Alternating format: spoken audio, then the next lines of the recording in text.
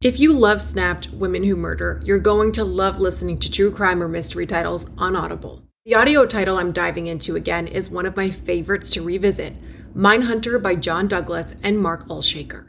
Even if you think you know the details of the cases former FBI unit chief John Douglas took on from documentaries or the scripted show, the audio title goes above and beyond in bringing you along with him in his career, trying to catch serial killers and serial perpetrators. He used psychological profiling to dive into the minds of notorious criminals. The title includes his hunt for a killer in Alaska, the Green River Killer, and so much more. As an Audible member, you can choose one title a month to keep from their entire catalog. It is the home of storytelling after all. New members can try Audible free for 30 days. Visit audible.com/snapped or text SNAP to 500-500. That's audible.com/snapped or text SNAP to 500-500. Since 2013, Bombas has donated over 100 million socks, underwear, and T-shirts to those facing homelessness. If we counted those on air, this ad would last over 1,157 days. But if we counted the time it takes to make a donation possible, it would take just a few clicks. Because every time you make a purchase, Bombas donates an item to someone who needs it. Go to bombas.com/Wondery and use code WONDERY for 20% off your first purchase. That's bombas.com/Wondery, code WONDERY. He was a suave businessman full of big ideas. He was a wheeler and dealer. He was always going somewhere, meeting some people, doing something. To her, he was a visionary with a big heart. He was very passionate about the second chance home for women. I can see how she would be drawn to someone like that. But a shocking discovery brings everyone's dreams to an end. Looked down and there was a spot of blood on the floor. It appeared that he had been deceased for at least 12 plus hours. The truth behind this heinous crime will expose a ruthless killer hiding in plain sight. They was working on some kind of financial deal. He had asked her for money. There was no other exit. It's almost like running into the trap. The devil doesn't always look like the devil.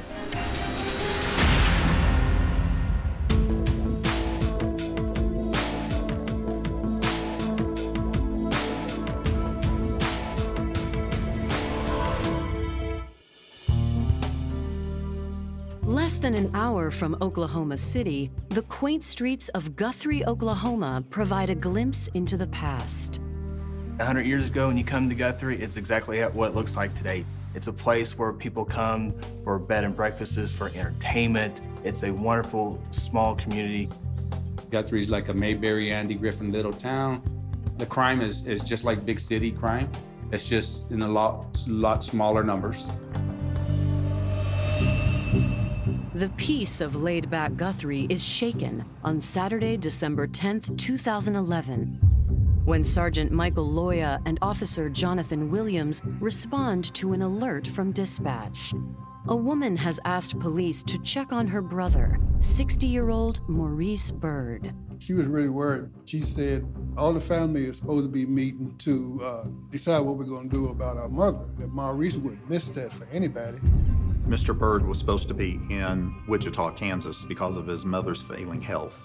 When he failed to arrive at Wichita, they phoned 911 in Guthrie and requested officers go to the residence and check his welfare. Maurice Byrd is a familiar name in the neighborhood. I knew him. He did a lot of working with young people, and he used to live right across the street from the police department. Officer Williams and Sergeant Loya attempt to gain entry to the house. I went to the house, walked around, checked it, looked through the windows, walked around the front, around the back. Everything seemed in order. I decided to check the door. So I turned the door knob and the door came open. And with everything that the family was saying and what Officer Williams had checked before, we went ahead and decided to go inside the house and do a welfare check, which normally we do that. We announced ourselves, Guthrie Police Department. As you enter the house, it was warm inside. At first, everything appears normal, until they notice something alarming. I could see a chair was knocked over and there were some papers on the ground. So that part right there seemed out of place. As officers venture through the home, their suspicions begin to grow. We was walking through the kitchen. We looked down and there was a spot of blood on the floor. You know, the hair in the back of your neck stands up because you say, okay, so something maybe happened here. I went toward the bedroom and had my flashlight out and looked in the bedroom when I was shining my flashlight, and I shined it over to the left, and I could see a body laying on the floor. We went in the room, and I knew Maurice Byrd, so I knew who he was when I seen him.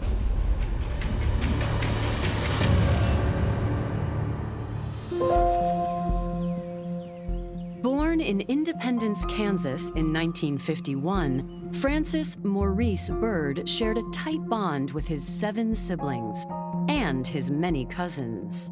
They lived a block apart, so really close family. All of the kids grew up together. And then me and my cousins, we were all close too. Maurice was just always very inviting, welcoming. He was just a really nice guy. And he was really good friends with my dad. My dad and him were like best friends. He was athletic when he was younger and through the college years, very in shape, basketball, that type of thing. He was very young in spirit. After graduating college with a business degree, Maurice married and had children. Maurice had 2 wonderful children. They're my cousins, Jamal and Layla. He loved his children. He really loved his children. Spoke very highly of both of them. To provide for his family, Maurice worked as a building contractor. He could sit down and sketch it out, and in a few days, he would have the buildings drawn in, the streets drawn in. He was just magnificent when it comes to drawing. Though Maurice's true passion was his work as a director for the community building nonprofit United Way. His personality was excellent. He always had a positive mood about him. And we're always trying to do something to help humanity. Maurice was not a greedy person. He was a sharing person. Maurice, he had lots of good ideas on upward mobility and building. He was a young, energetic guy that had lots of drive, lots of plans for the future. He was a soft soul. He wasn't a fighter, he was a lover. He wanted to make things better. Though professionally he was thriving, the demands of Maurice's busy schedule took a toll on his marriage. And after more than 35 years together, Maurice and his wife divorced. Now in his late 50s, Maurice found himself alone and in need of a fresh start. He moved to Guthrie, Oklahoma, and instead of looking for love again, he threw himself into starting a real estate firm called Blackstone Global Management. He was single as far as I know of. In fact, he was with a group and they had built several houses. So he was very instrumental and very active in the construction area. Mr. Byrd was a wheeler and dealer, you know what I'm saying? As far as investments and stuff like that and getting people to invest money into whatever he was doing. We became partners in 2009. He was the one that was looking for the funds for us to move forward. And Maurice was always dedicated to what he was doing. In Guthrie, we had plans on building a school here, a technology school. We did build a few houses together here. While he built his business, Maurice continued to volunteer with youth organizations and became a well-known figure in Guthrie.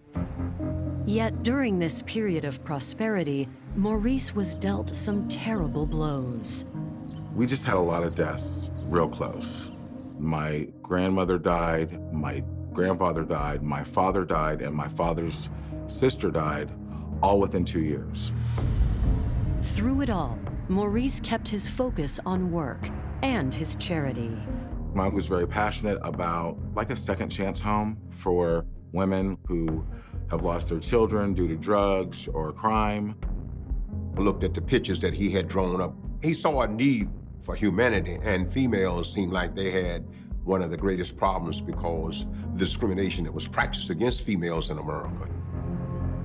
But on December 10th, 2011, Maurice's dream is torn apart when Guthrie police find him covered in blood in his bedroom. We could see the body of Maurice Byrd laying on the floor next to the bed. He was kind of on his side, face down on the carpet. Initial appearances, it was unclear what had happened. There was some blood on his back in a couple of different areas. So at that point, we backed out of the house, called our investigative unit, and actually we ended up calling OSBI and set up a crime scene. When homicide detectives and Oklahoma State Bureau of Investigation special agents arrive, they work quickly to piece together what happened. Directly from the kitchen going into the bedroom, you could see the deceased laying face down next to the bed between the dresser and the bed. It appeared that he had been deceased for at least 12 plus hours. The individual appeared to have been shot 4 times.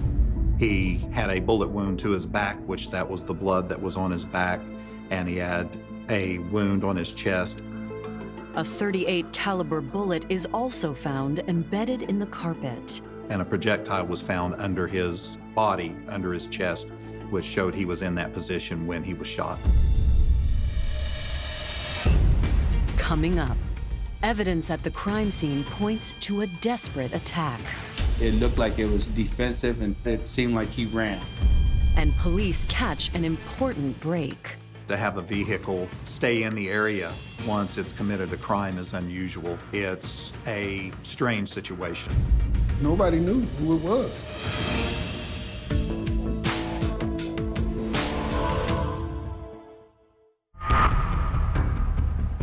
On Saturday, December 10th, 2011, Guthrie, Oklahoma police officers find Maurice Byrd lying dead in a pool of blood inside his home.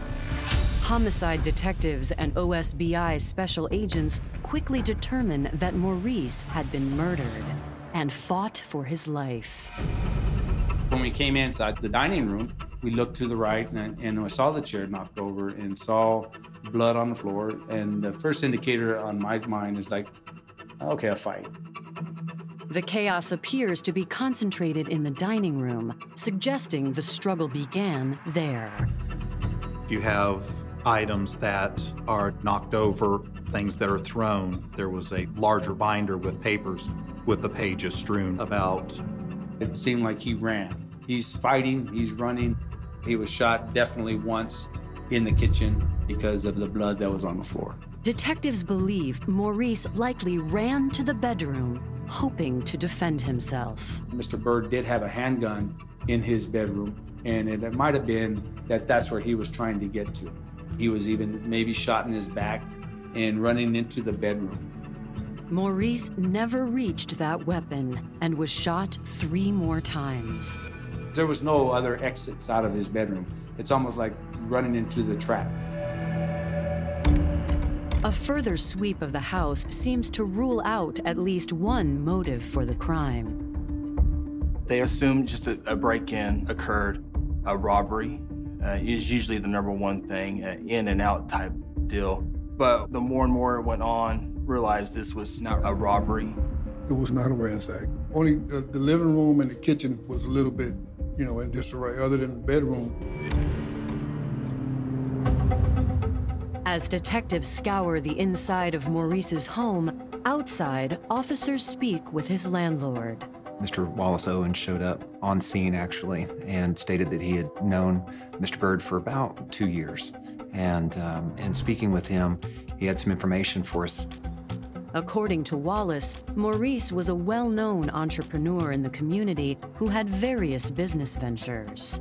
We were wondering, is this a business deal that had gone bad? There obviously had been some type of altercation inside the house. A lot of things go through your mind. Why a chair's knocked over? Why is there papers?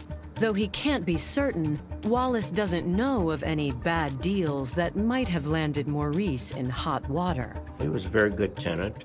Maurice paid his rent on time, and as far as I know, he didn't owe anybody. He was a very nice guy, and I think he took care of business.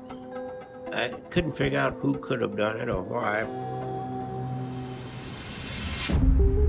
Hoping for more information, investigators canvass the neighborhood. We started being dispatched to canvass the neighborhood, start talking to neighbors, start talking to see if there's any witnesses, if anybody heard gunshots or any movement. The thing about that house is the way that house sits. There's not a lot of houses around that, you can look out and see anything. Though Maurice's neighbors may not have witnessed anything unusual, there may be another way to know what happened. I immediately began looking in the area for any type of cameras or surveillance equipment. It is a huge, huge tool. A lot of them at that time are running 24/7, and some of them are motion activated. We did look at the church next door, which was south of his residence, and that had cameras on it. When we found out where the cameras were facing, now we got something going.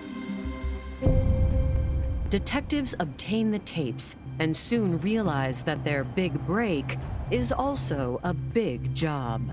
When you find video surveillance of a particular area that you want to review and you're not 100% sure of when the crime occurred, you have to start at the very beginning and you start watching frame by frame, waiting for anything to develop. You're actually scared to blink, scared that you're going to miss something. Investigators work backward from the time Maurice's body was discovered. Hours and hours of video show no activity at Maurice's home. Quality of the video was kind of poor. We couldn't really see a whole lot. Finally, when detectives scroll to December 8th, 2 days before Maurice's body was discovered, someone approaches his front door. At approximately 10:30 a.m., the landlord arrived at the residence. You can see him go and he rings the doorbell. There's no answer. Though it's not much, it does give law enforcement a critical data point. I believe he was deceased at that time. Then, authorities rewind to the evening of December 7th at 7:18 p.m. I was able to observe a gold-colored vehicle pull up to the church on the south side. You couldn't see license plates. You couldn't see a whole lot, just enough to make out that this was an elderly lady. An unknown white female, appeared to be elderly, gets out and walked around the church to Mr. Bird's residence. She was in there approximately 5 minutes, came back out, and went back out to her car. Then the vehicle appears in the alleyway. It pulls up and you can see it on the north camera. And it's there for approximately 18 minutes. After the vehicle drives away from the church, over the next 10 minutes, you can see the vehicle drive past Mr. Bird's house 2 more times. On its third pass, the vehicle goes directly to Maurice's home. At 20-30 hours, a set of headlights appears and pulls into Mr. Bird's driveway. This time, the car sits parked for more than an hour until it finally drives off at 9:45 p.m. The driver's strange behavior sends up red flags for detectives. Could they have caught their killer on tape? In my investigative experience, to have a vehicle stay in the area once it's committed a crime is unusual. It's a strange situation. Here's a mature female lady that's walking into this house, and you might think to yourself, hey, this person couldn't be capable of committing a heinous crime. Though they doubt the elderly woman is Maurice's killer, authorities believe she may be a valuable witness. We thinking that this lady knows something. We immediately thinking she knows something, because the timeline of the murder and the timeline of her coming and leaving. So we thinking that, she may not have did it, but she knows something. Authorities put a bolo on the woman and her car, but identifying her won't be easy. To be on the lookout for maybe a white female driving a golden colored 4-door sedan, we would be stopping a lot of people. Coming up, a family's grief turns up a lead. Family members noticed a lady at the funeral and she told them that she had loaned Mr. Byrd several $1,000s. And an unlikely interview shines new light on the investigation. I then placed a picture from the surveillance camera in front of her.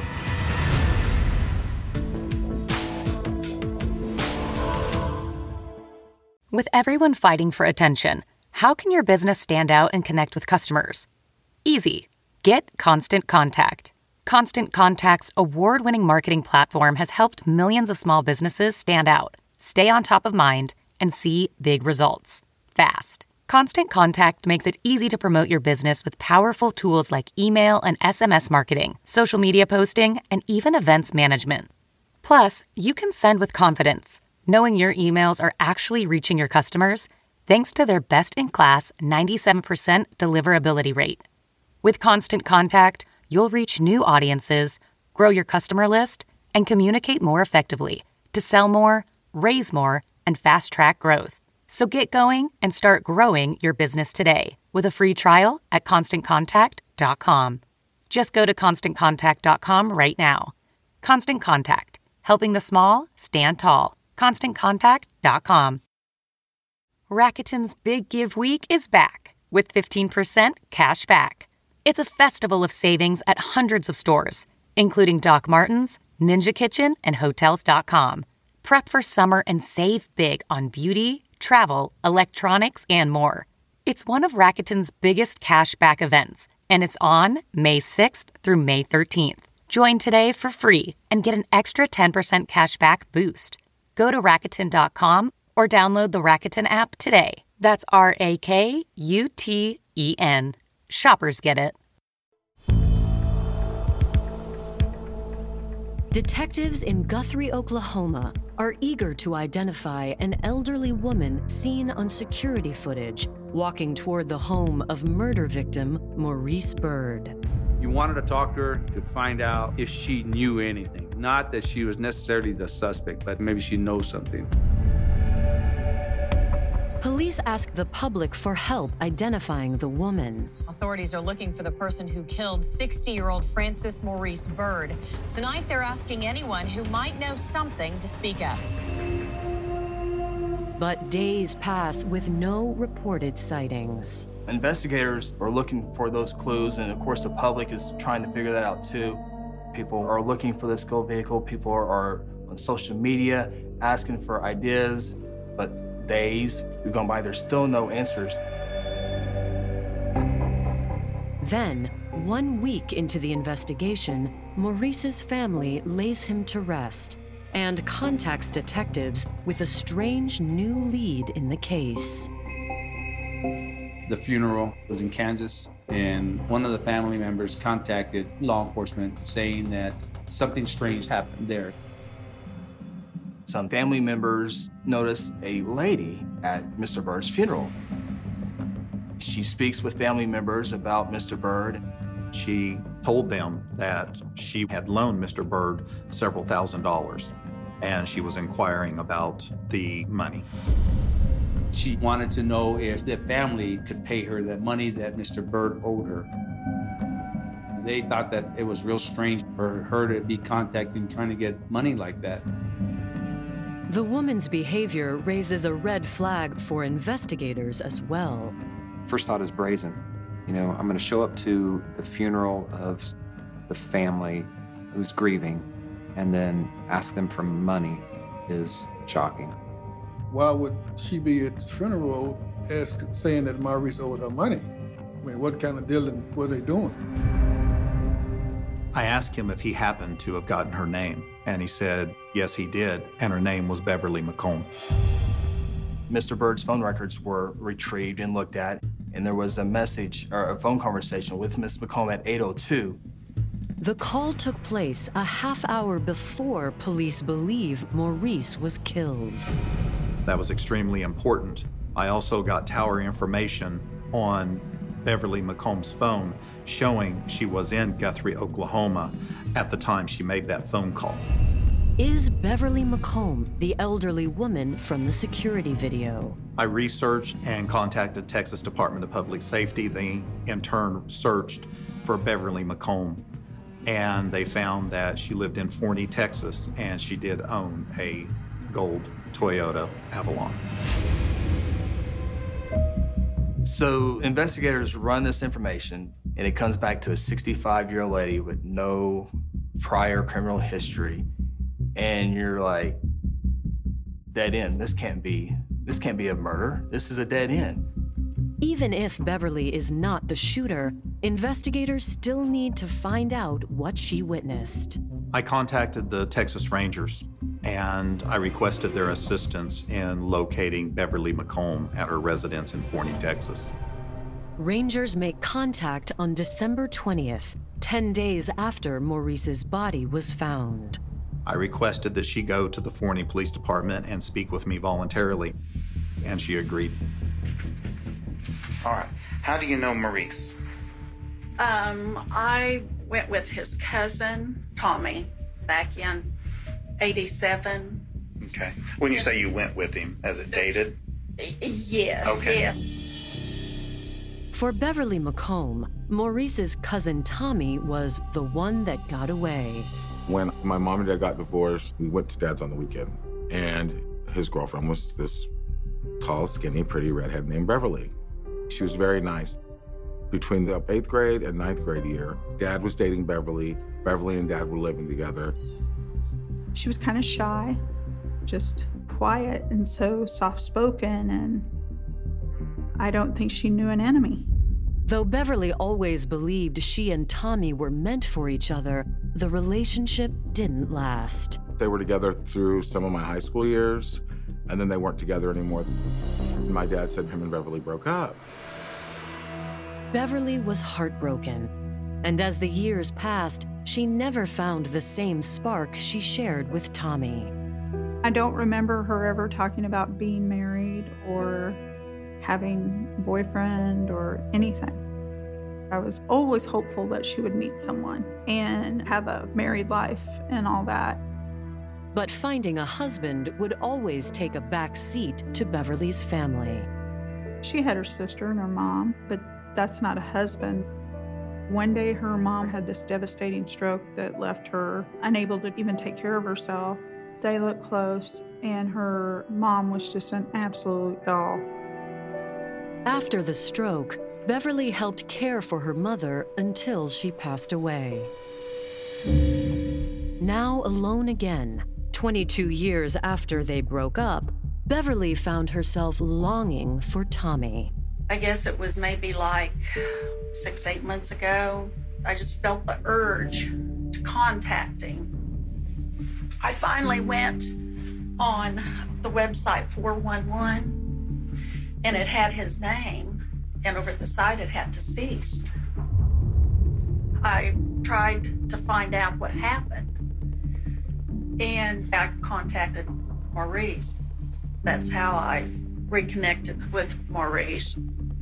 We just started talking like we'd been talking all along for years. That's how our renewed friendship, I guess, started. Maurice was going to build a women's shelter, and I think that Beverly was just a caring person in the first place. So I can see how she would be drawn to someone like that. Beverly tells detectives that she wanted to support Maurice and his mission. They was working on some kind of financial deal, and he had asked her for money to help him. Beverly sold her jewelry and then went to the bank and got loans and gave it to him. So what type of relationship did you and Maurice end up having? Were you guys boyfriend, girlfriend? No. We were very good friends. She was the kind of person that would do anything for a true friend, and she trusted him. If you had to guess at a total dollar amount that you gave him over the past 3 months. I think it came out to $17,000 and something. Beverly explains that she planned to move to Oklahoma for a fresh start after her mom passed, and Maurice was going to help her just like she helped him. If it was deep enough for her wanting to move in, I think that's a pretty deep relationship. He was gonna help me move I was trying to find a job in Edmond. So you've been up there looking for jobs and stuff? Yes, several different times. We talked about it, that rather than me making so many trips since it was so far, that I should just set aside some time. Gotcha. I decided I would do like 7 days. According to Beverly, she last saw Maurice a few days before he died. I confronted Beverly McComb about being in Guthrie, Oklahoma on the evening of December 7th. She had stated that she was not in Guthrie, Oklahoma. You stayed there all 7 nights? I didn't stay there the last night, so I decided to leave early. I then placed a picture from the surveillance camera in front of her, asking her if that was her. And she, at that point, did state, yes, that's me. Do you know how Maurice died? That he was shot. Let me help you out for just a moment. The worst thing that you can do is lie to me about something, okay? I'm gonna ask you straight out, were you in the house when he died, got shot? Backed into a corner, Beverly admits she hasn't been entirely truthful with detectives. Beverly admitted that she had lied, that she had been to Mr. Bird's house that evening. Coming up, Beverly points to a killer. While she was in the bathroom, she heard a pop. And an outrageous revelation catches investigators off guard.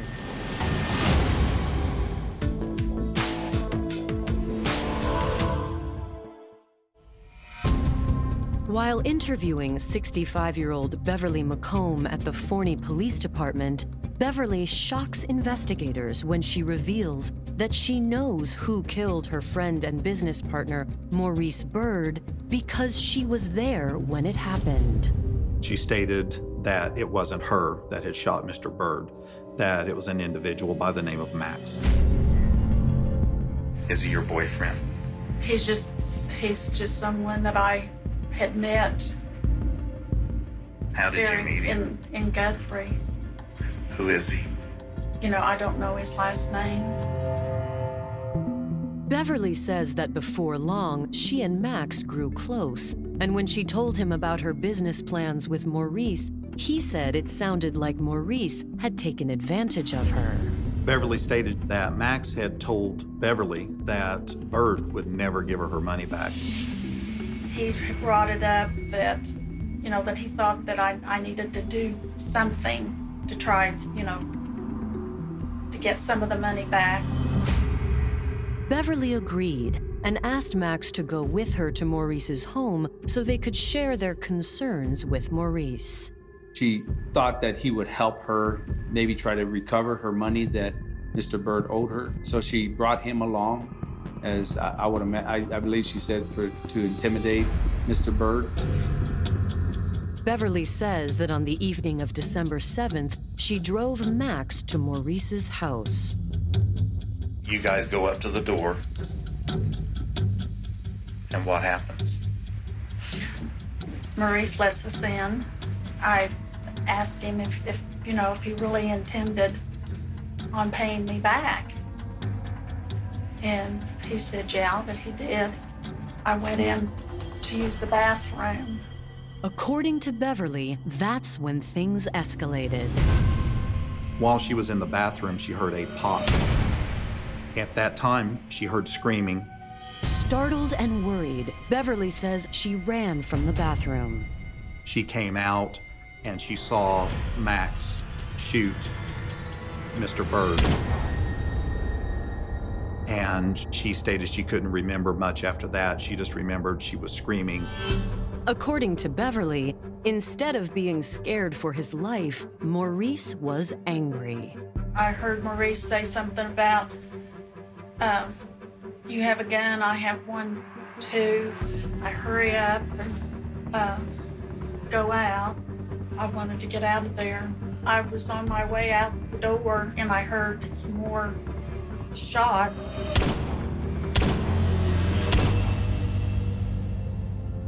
She goes on out to the car and she gets in the passenger seat.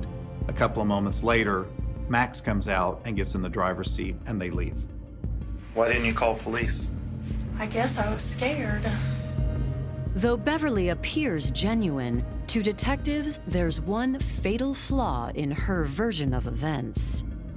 I confronted her with the fact that there would be video showing who was driving the vehicle. She in turn then changed her story again. This time, she was the one that got in the driver's seat and that Max had never gotten back in the vehicle and that he had left walking on foot, and that's why we wouldn't be able to see him in the vehicle on the video. With Beverly's story changing by the minute, detectives are skeptical of her account. Is Max even real? And if so, can he fill in the missing pieces in her story? You know his phone number? I've got it written down. Okay, where's it written down at? He wrote it down on a piece of paper. She had his phone number written on a piece of paper at her residence. As Beverly waits at the police station, investigators perform a search of her home. They did in fact find a piece of paper where she said it would be with a phone number on it. I in turn contacted the Guthrie Police Department and had them begin searching for who owned that particular phone number. The phone number is not all they find. She indicated that she did have a .38 caliber pistol in her closet, and there was also a box of ammunition with 5 rounds of ammunition missing. When I asked her what happened to the 5 rounds of ammunition, she stated that she had thrown them away and she couldn't remember where. Obviously, this puts more pieces to the puzzle together. Mr. Byrd was shot 4 times. A lot of times when you see multiple ones, it's like a revenge type of shooting. Investigators need to determine if this is the gun that was used to kill Maurice and if Max wielded it. Luckily, it won't take long for them to find out. A search of the phone number that Beverly provided for Max came back to a Marion Maxwell from the Guthrie, Oklahoma area. It appears Beverly wasn't lying about Max. For Guthrie police, Marion Maxwell is a familiar name. When investigators do run Max's name, he does have a criminal history. We were looking for him, and you know, I know him. Everybody know I know him. I've arrested Maxwell a few times myself. Officer Williams drives around the small town and finally spots Max in a store parking lot. I didn't arrest him. I took him in for questioning. You know, I told Maxwell they want to talk to you about this. You know, I didn't do it, and then he started telling me about him and this lady. Sitting down with detectives, Max explains how he met Beverly in the first week of December. He said he was just walking and this lady stopped and started talking to him. Max claims Beverly picked him up and took him back to her hotel, where they spent the next few days together. He ended up at the motel with her. He just had a sexual relationship with this lady. When pressed about the murder, Max claims he has no idea who Maurice Byrd even is. He was cooperative. You know, he would say he don't know nothing about what happened to Maurice. Max tells investigators he was not at the house and that he was at a different location at the time of the murder. Max tells them at the time that he's given that he's at a grocery store. So investigators, smartly enough, go to videotape once again at that grocery store. I go talk to the manager in the grocery store and he showed me the video and there's Maxwell. Max was at the Homeland store in Guthrie at the time of the murder, and so the video cleared Max of the murder. He was telling the truth of where he was at. So that proved that she was lying to us. Coming up, investigators finally piece together the truth. She just builds up frustration, getting more upset. And an unlikely scenario plays out in court. I'm just really, really shocked. The story I heard were like, no, she would never do that. Nobody thought that she was the one that did it.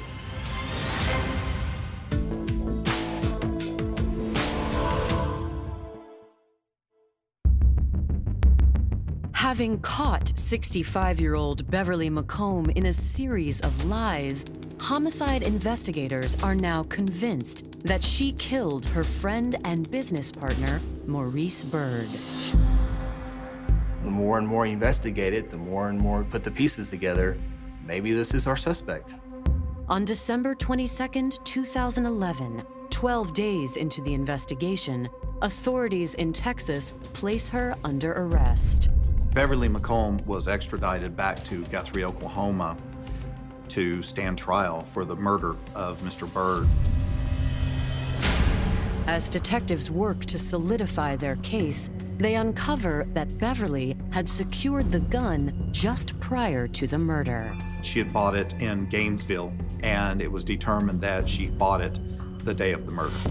Ballistics analysis run on the gun confirm that it is indeed the murder weapon. She did have a .38 caliber pistol, and it was a .38 caliber projectile that was found under him. Preparing for trial, prosecutors begin laying out the events of December 7th. They speculate that Beverly went to Maurice's home that evening alone. She went up to Mr. Byrd asking for her money back, $20,000 back, and didn't get the answer she was looking for, became frustrated, left. Instead of accepting Maurice's explanation and heading back to Texas, Beverly circled the block as captured on video. That built up in her head of being frustrated that she's out this much money, and she just builds up frustration, drives around the house, getting more upset, and then ultimately trying to decide, what do I do? When you look at that, it's like you're building up your courage to do what you think you're going to do. And especially somebody that's probably, in her case, not having criminal history, maybe she was building her courage. Eventually, Beverly returned to Maurice's home, and Maurice let her in once again, and they continued their argument.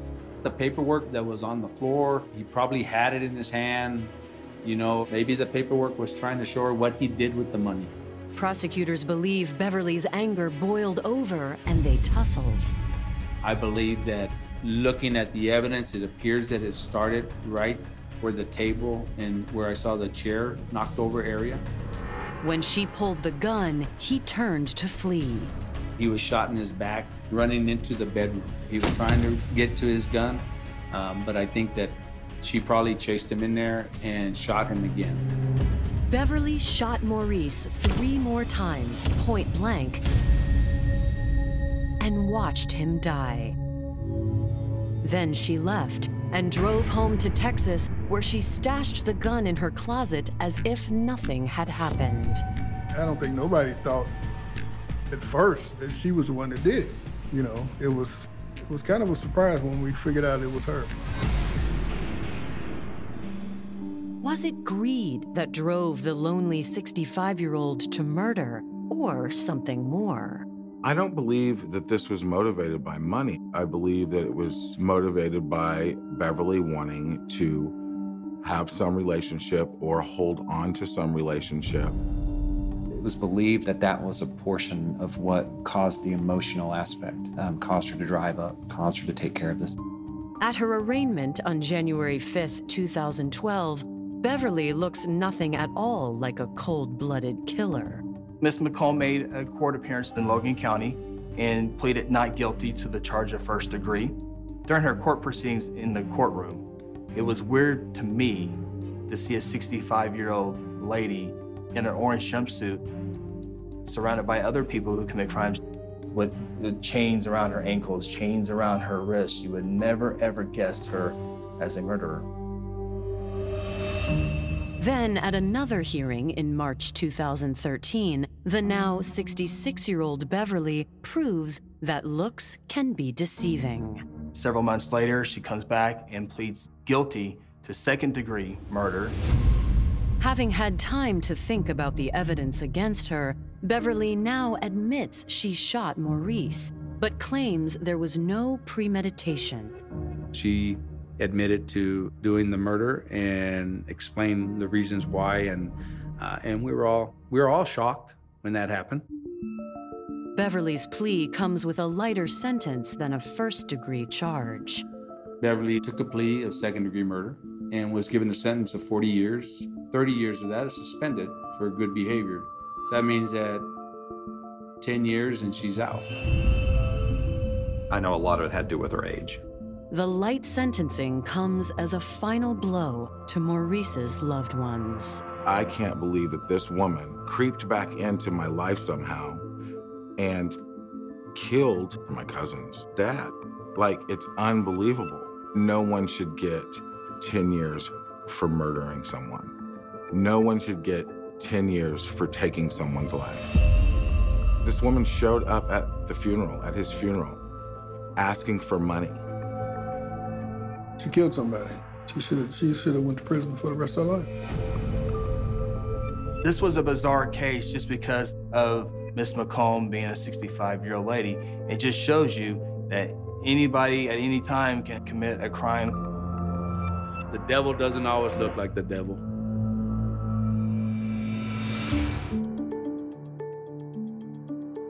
Following her trial, Beverly McComb was transported to Dr. Eddie Warrior Correctional Center in Oklahoma, where she served the remainder of her sentence. Due to good behavior, she was released on parole in 2020. She was 73 years old.